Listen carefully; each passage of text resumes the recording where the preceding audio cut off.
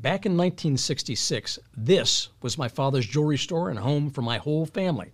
I was 13 when we moved there from Centerline. Ed Kiska bought the place from a Belgian immigrant who had already owned it for 40 years. My father came back from the war, learned about jewelry and how to fix watches.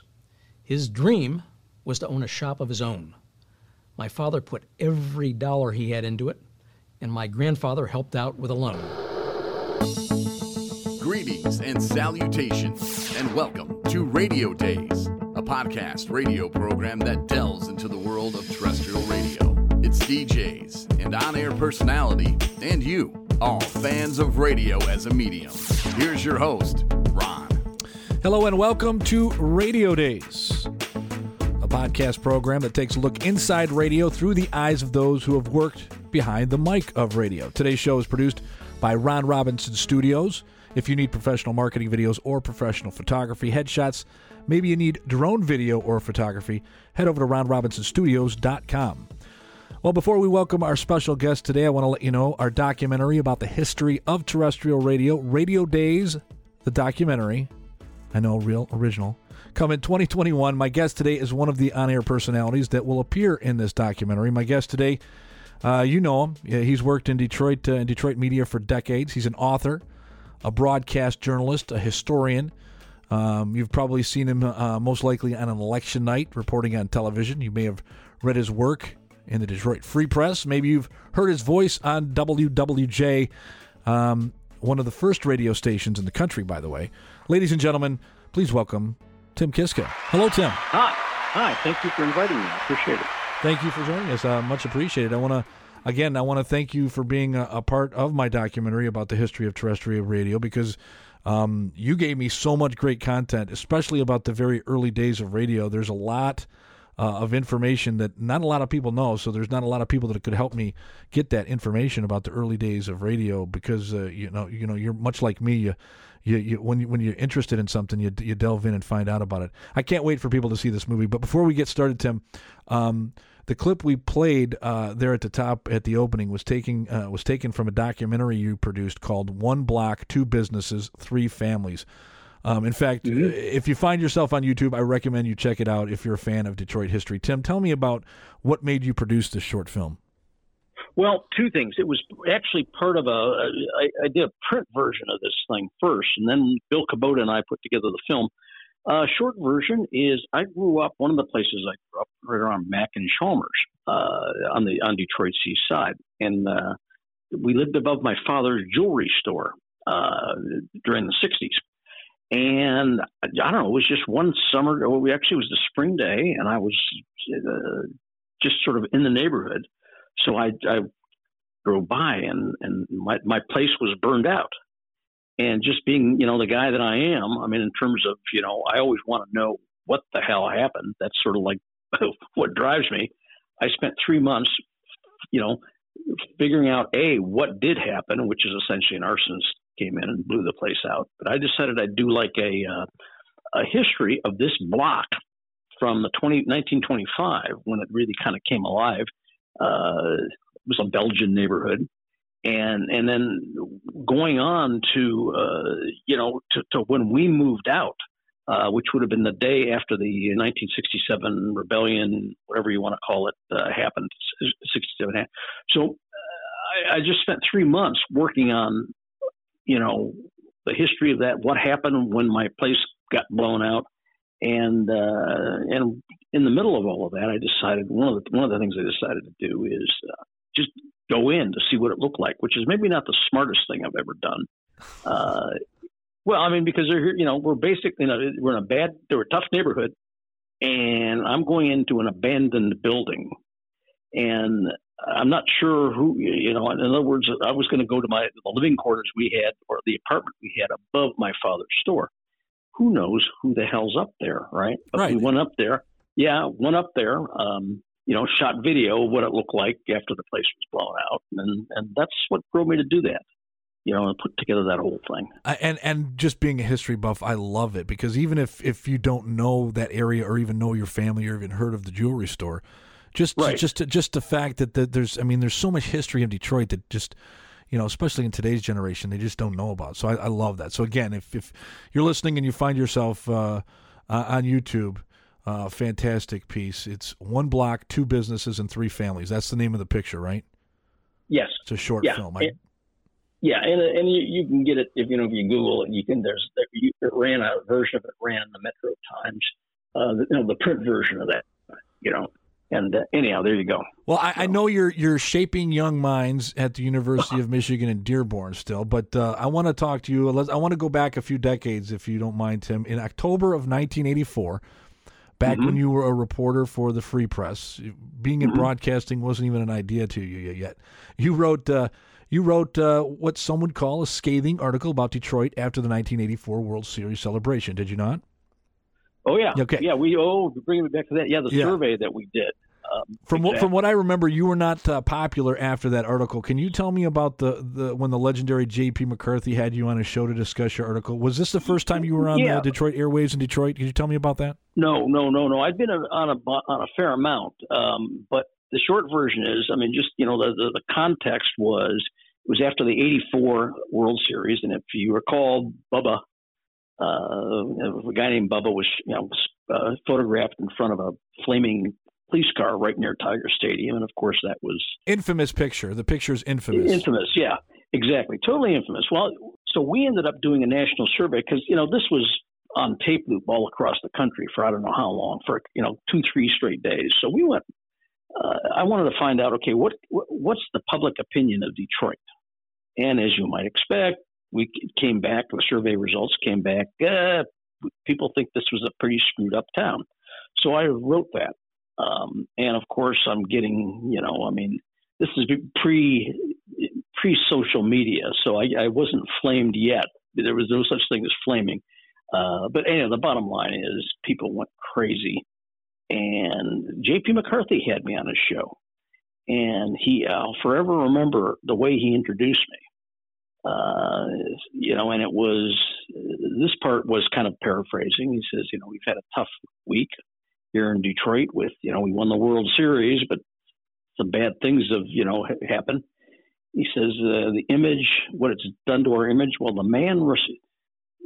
want to introduce you to the man whose job it was to take the temperature of this country and find out what we think, what they think. So and immediately the numbers, the call stopped, because I think JP, by saying a man whose job it was, kind of took it out of the personal realm.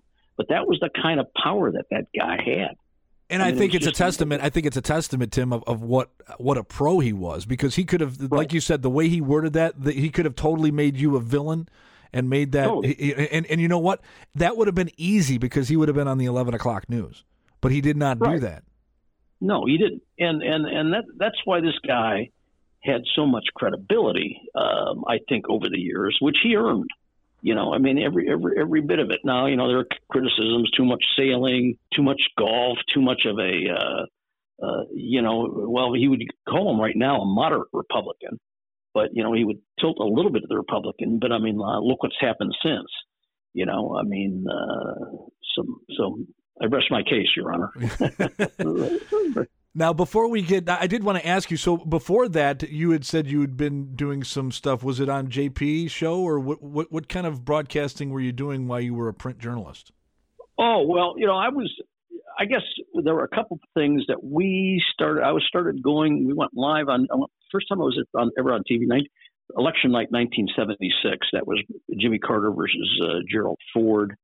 And then we started doing, I guess I would show up from time to time, depending on, the circumstance. I was covering the Wayne County and a little bit of City Hall.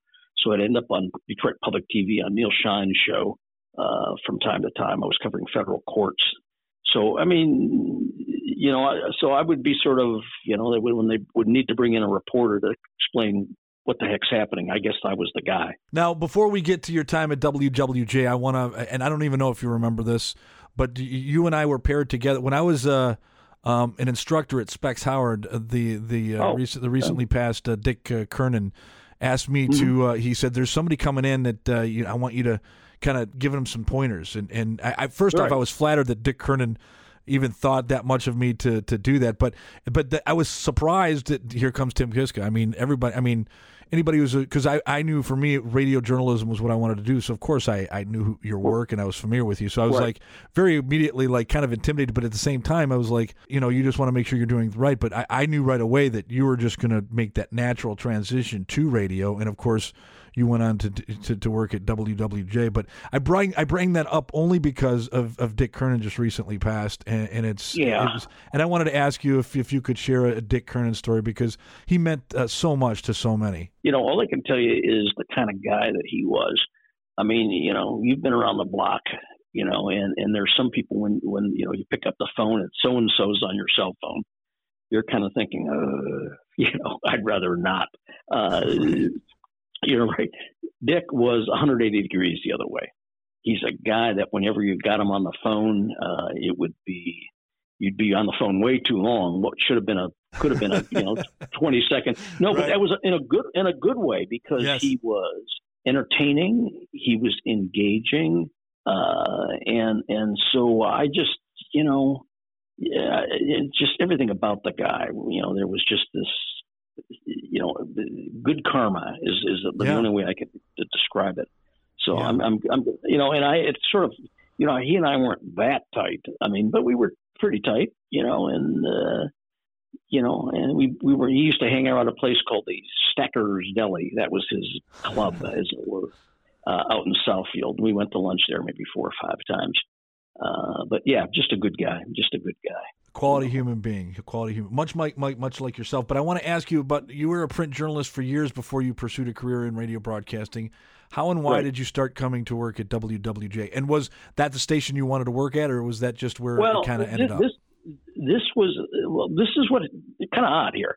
I had been working in print for 32 years, right? And I left the Detroit News early in 2002, and I already started teaching at UW. But the bottom line is, I was going for my PhD, but then Rich Homburg, who was a old buddy of mine from the days when I was covering radio, called me up and said, you know anybody who can write a good simple sentence for broadcast? You know, because we're looking for somebody as a writer-producer. And I think I surprised him. I says, well, I can do that, Dick. Because it's a lot different writing for radio and television broadcasting than it is for print. Absolutely. No question about that. And so my motive was saying, wait a minute, I might be of more value to my students if I actually worked in this business and could come back and talk about, okay, this is what you're going to encounter. And so I went through the interview process and got hired, and which I was thrilled, and it was part-time, $15 an hour is what you got, which, okay, I'll take that. And it was a great experience. And then I think what happened after that, I got famous for my 15 seconds of fame. I happened to, a bunch of people had gotten, Kwame Kilpatrick was running against a guy named Freeman Hendricks. And I remember that. What a fun time that was to be a journalist, wasn't it? Well, yeah, but what had happened is there was everybody else got it wrong but me, let's put it this way. And I was at WWJ. I did that over their airwaves and Channel 2's airwaves. It was a kind of a dual thing. So what happened is they were, WWJ said, look, that was great. We'd like to, have more of you, so maybe we can arrange something around your teaching schedule. So that's how I ended up there for a long time. Well, I think it's cool that you worked at WWJ, because as we talked about for my documentary that people can check out later this year, another shameless plug, WWJ in Detroit was the first licensed radio station in the country. Now, I know that's disputed, but that's something that we do talk about in the movie. Most people don't know that WWJ, if it wasn't the first, it was the second certified licensed radio station in the country. Oh, yeah, and even if it wasn't first or second or, who cares? They were, really doing a lot of amazing things, particularly in the 1920s. They were pretty much ahead of the pack in terms of the country, in terms of their creative programming. They were doing things like, this is a radio station hiring, just imagine any radio station in Detroit hiring a big chunk of the Detroit Symphony and having them do concerts 5 nights a week live. that's what they did, routinely. So, I mean, I can't go on enough about all of the, innovative, creative things that they did during that period. And part of it was you had, the Detroit News, which owned the station at that time, was the biggest newspaper in the country. And so between this newspaper and this radio station, which everybody listened to, I mean, my God, these guys had some power. I have to tell you, this is a funny little story because I recently interviewed Dick Purton for not only the movie, but also for the podcast. Right. I interviewed Dick Purton, and this was as I sat down on camera for the documentary, and I asked him about to talk to me about War of the Worlds. And he didn't answer. He never answered my question for some reason. He segued almost immediately into the whole Pittsburgh, versus Detroit, which was the first radio station. And I wasn't even going to ask him about that. So because that happened, I decided to ask him about something else, and I got pure gold. Because after that happened, in my head, I was like, well, I'm going to ask him about this too. So we went through a couple more questions, and then I asked him about Father Coughlin. Okay. And him and his wife, Gail, actually had dinner with Father Coughlin. And this is a story that he tells on my podcast from a few weeks ago. So yeah, it's just he was at a celebration for a restaurant that the owner of the restaurant asked him to come, and so he was at a table with 13 people, and sitting to the right of his wife Gail was Father Charles Coughlin, and he tells this great story about how Father Coughlin lectured Gail on how she should raise her 6 girls. Oh God. But my point is I couldn't believe that I asked him about Father. I wasn't even going to ask him, and I got this great information about how he had dinner with him. Obviously, Father Coughlin was up there in age, I'm sure, because this was in the 70s. Yeah, but that was the thing. I mean, he was so powerful in this country, and then he was given the choice. Okay, you can stay a priest or you can be a broadcaster, but you can't do both. And he spent most of the last part of his life being just kind of a regular pastor of a big parish. That's what he was. But essentially, at the end of the day, he can say, arguably, you talk about who was the first radio station, Father Charles Coughlin was probably the first celebrity that was spawned from the medium of radio. Yeah, well, there was one other one, though, that I would put in there.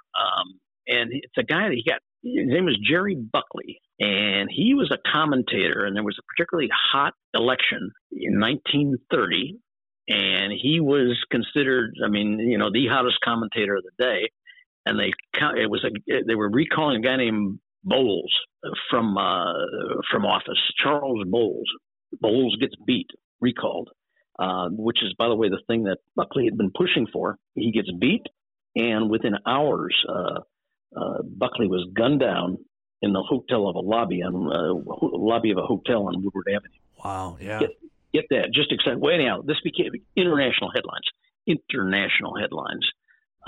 So he was almost as big for about 10 minutes, but, he kind of died, and...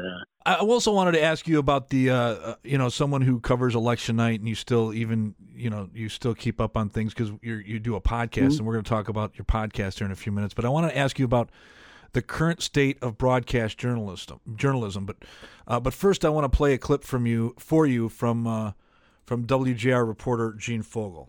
It's a training period where you're going through learning all of the different problems and features of different ways of reporting that only make you a better reporter. So it's a little disturbing to see that young people today look at TV as more or less of a show business. And they don't get that, in my opinion, deep journalism background that you need to really be able to cover stories and deal with stories and understand the complexity of stories. He goes on to talk about the fact that, it used to be where, a reporter would start in print and then they would go to radio and then go on to television, where a lot of these journalists are going right from college to television, and it's more show business than it is journalism. Do you think that's why there's so much speculation about what's real and what's fake anymore? No, I think they're almost two separate issues. There are two separate issues here. If I could play devil's advocate, I don't think it's necessary that you have to have worked at a newspaper to be a great journalist. A couple of good examples: Edward R. Murrow. maybe the greatest of them all, never spent a day at a newspaper. True story. Roger Mudd, who's one of my big heroes, I think spent maybe a summer as an intern at one of the Richmond, Virginia newspapers. So I think you can be perfect. I mean, Peter Jennings, I think it was a terrific journalist, terrific.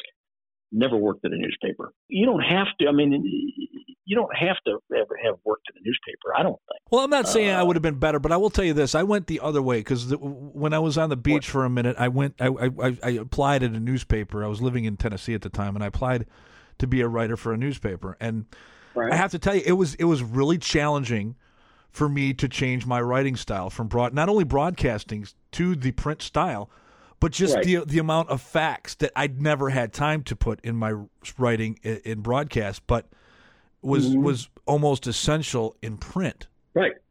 Well, you know, and I kind of had to go the other way because I think going to Jay, I think a lot of when I went from print to WWJ, I think there were a number of people saying, well, I wonder if he's going to be able to adjust to the broadcast style. And it was actually, you know, I got a book by a guy named Mervyn Block called Shorter, Sharper, Stronger, which is considered, I mean, this guy's written for the network for years and is considered by some, that's considered the Bible of broadcast writing. And I read that. But no, so I mean, let's face it, that demarcation is going away because of social media.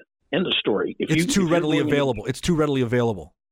Right. Well, not just that, but if you shouldn't be able to, if you're going to be out there doing something, you should be able to write something on the web. You should be able to maybe do a podcast. You should be able to do a whole bunch of things that, you know, were never done before.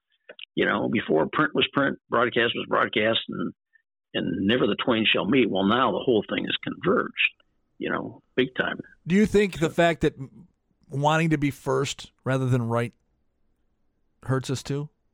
Yeah. Oh, it does. Good example of that is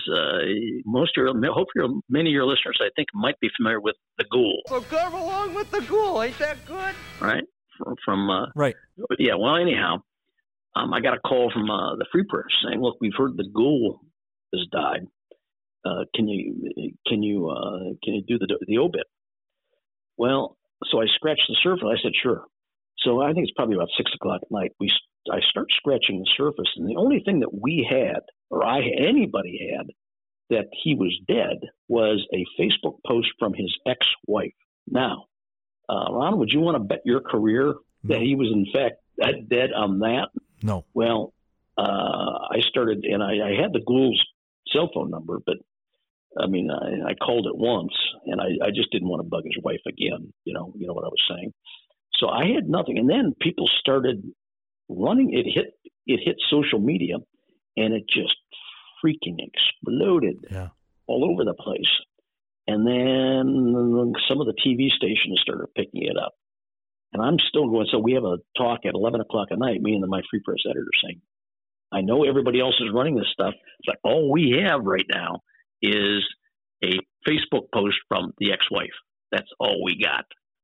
So do we run this or not? And I would like to, the old Clint Eastwood line, do you feel lucky, punk? Well, do you, punk? So we held the story until we finally got to one of the Ghoul's employees who confirmed it for me. But everybody was biting on that story because, I mean, I could see why, because, man, I'm sitting there going, I'm looking down the tsunami of social media posts, that he's dead. And am I making the Free Press look stupid by holding back like we don't know what we're doing? But I'm glad we did. So it's better to err on the side of caution than slander something or get a story wrong, because that in some cases can be more dangerous. Yeah, and I don't want to totally ruin my career by, right. Some guy that hasn't been on TV for 30 years, that's how I'm going to blow it, right? God, no thanks. Speaking of somebody who was on TV doing some show prep in preparation for my interview with you today, Tim, talk to me about Bill Bonds. He's almost, a lore now, but, man, growing up with Billy Bonds on television, just what great TV he made. But he was a great reporter. Oh, he was. I mean, there are still legendary stories. People who were around City Hall in the 60s. He actually worked the beat. He was knocking on, going up and down the halls of City Hall so he could break stories. and be the best reporter there is. And he, even before he hit the airwaves, I think he was admired as a radio reporter. I think he figured out how to do it. That he knew about the drama that you can inject into TV, and I think he took advantage of that long before other people figured out how to do that. Well, what do you think it was about Bill Bonds that captured people's imagination? First of all, he cared. I think that was the thing that I think got the people. He wasn't just reading the news. It was like he was emotionally invested in it somehow. I think that was part of it. Part of it was he has a sense of drama. Part of it, by the way, is that he had a good news sense. And I think all of those things together, I think made him top notch. His real moment was 1967. Channel 7 was a distant third in the ratings. 67 happened. And within a year, I don't know if it was a year, but a very short period of time, because of Bonds' anchoring, they were like the station to beat. And it was partly because he was on the air. I mean, I interviewed Coleman Young once about him. The way he described it, he said, is that I was watching TV, and he says it was like Bill Bonds was the one guy that was bleeding for our city. And I think that was it. I think that was his great moment. That's when people saw what he could do. They shipped him off to L.A. for a while. That was not a good move for either Bill or ABC. They brought him back here. And, of course, stayed there for, as long as he did. What are your thoughts on terrestrial radio's current state, Tim? Well, I just don't know how it's going to, same as newspapers. How are they going to monetize this? How are they going to make all of this stuff pay? Change just never stops. And I think these guys are in a hell of a spot. A lot of them paid too much for these stations back when licenses were at a premium. These companies end up selling stock on Wall Street. And, there's just a whole bunch of stuff like that now they're behind the eight ball and the money's drying up. And how is this going to work? I mean, they're going to have to make some kind of drastic changes. So let's put it this way. The days of the multi-zillion-dollar contracts and like guys like JP, done. Yeah, no kidding. I mean, it's bizarre, and I don't know if it's because here's the thing: is like when television came along, right, and radio kind of had to reinvent itself, and luckily Elvis came along, and then the Beatles, and then we're off to the races. But they changed it a little bit to less storytelling and less serials, which became the staple for television.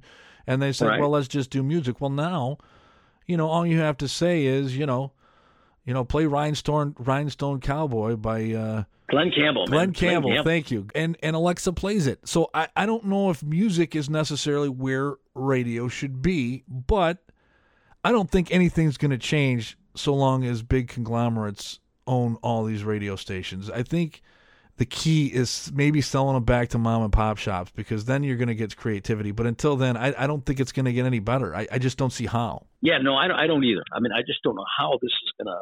They're going to have to figure out some other way to deliver something that people want to hear. And what do people want to hear? Now, right now, I mean, some stuff that's helping is traffic and weather on my old station, WWJ. I mean, if you're running into a traffic jam, well, you're not going to be able to get it off of, Sirius XM, let's put it that way. Or maybe you can, I don't know. But there's still things, if there's a snowstorm coming our way, if there's some kind of urban emergency, all of that stuff still draws people back. But, I don't know, is it enough to make things get paid? I think it'll always have a place. I just don't think it'll ever be as relevant as it was, because, you and I grew up in a time when radio was a part of our daily lives in a very major way. Right.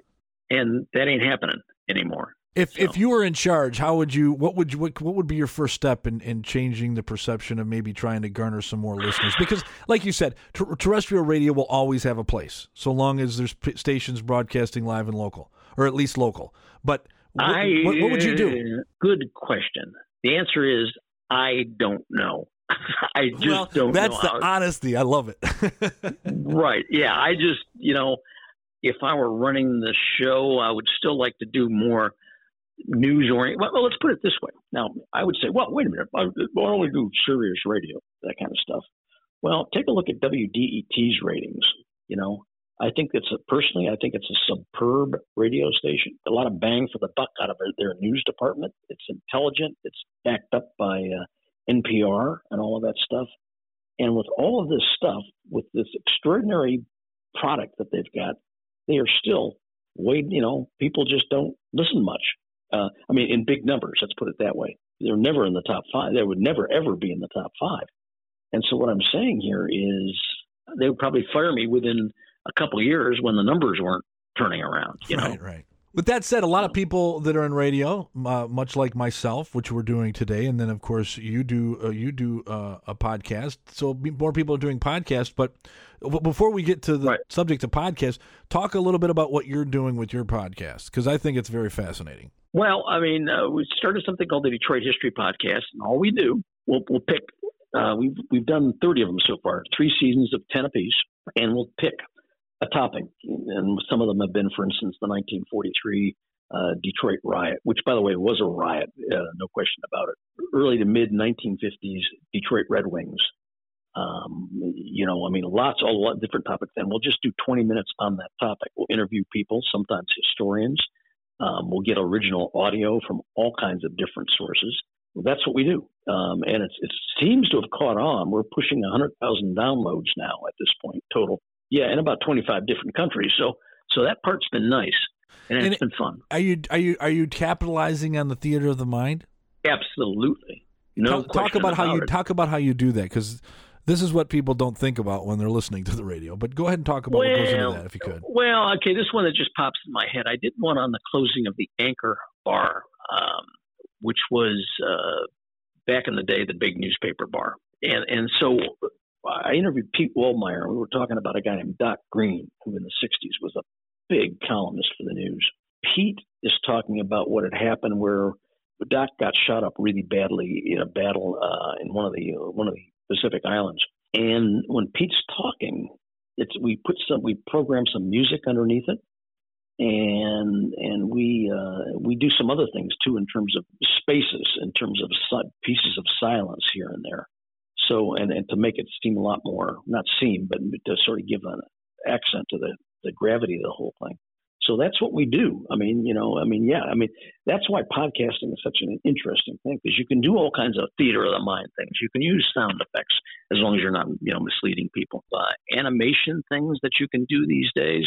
I know we'll continue to see you on local TV on election nights, but what else is, what's next for Tim Kiska?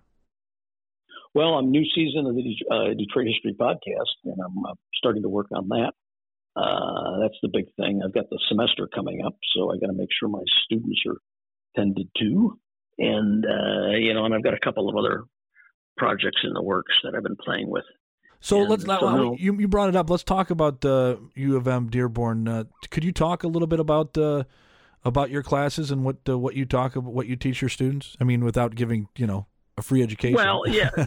Well, no. The short version is it's basic journalism. Now we've been talking about how fast things are changing, but the fundamentals have not changed at all. You still have to get your facts right. You still have to spell the names of the people you're writing about correctly. So there's a lot that. And that's far more challenging than it used to be. Right, exactly, and particularly because now you've got this. You asked earlier about speed and pressure to be number one. Well, before that was okay with a daily newspaper, as long as you got it in by the first edition deadline, you're okay. But now with the web being the way it is, everybody's pushed. Okay, you got to press the button now, and so anyway, the fundamentals have not changed. That's what I'm arguing, and so that's what I teach them. I think that also, even if you're not going into journalism, I think it's valuable for people to know how is news gathered. Why is some stuff news and why is other stuff not news? How do you tell a fake news story from a real one? All of that kind of stuff. Well, let me ask you this: for the person who isn't in journalism, what advice would you give to consumers of news in today's market? I'd be skeptical. I would ask, where are they getting that information? Exactly. What's the source? In other words, somebody says, well, the election has been stolen. And then Michigan was crooked. Then the question, somebody says that, then you say, well, where are you getting that information? Where is your proof? And I think that's what people have to do. Just sort of scratch the surface a little bit. That's the key. Tim, I can't thank you enough for joining me today. All the best to you and yours, my friend. Thank you again for coming on. I appreciate it. Thank you. Yep. Tim Kiska, thank you again, Tim, and thank you for tuning in for Radio Dayz, the podcast. And, of course, keep an eye out for Radio Dayz, 100 Years of Radio, coming later this year. Today's show, of course, brought to you by Ron Robinson Studios. If you need professional marketing videos, drone video, head over to ronrobinsonstudios.com and see what Ron Robinson Studios can do for you. Tune in next week for another episode of Radio Dayz, the podcast. Until then.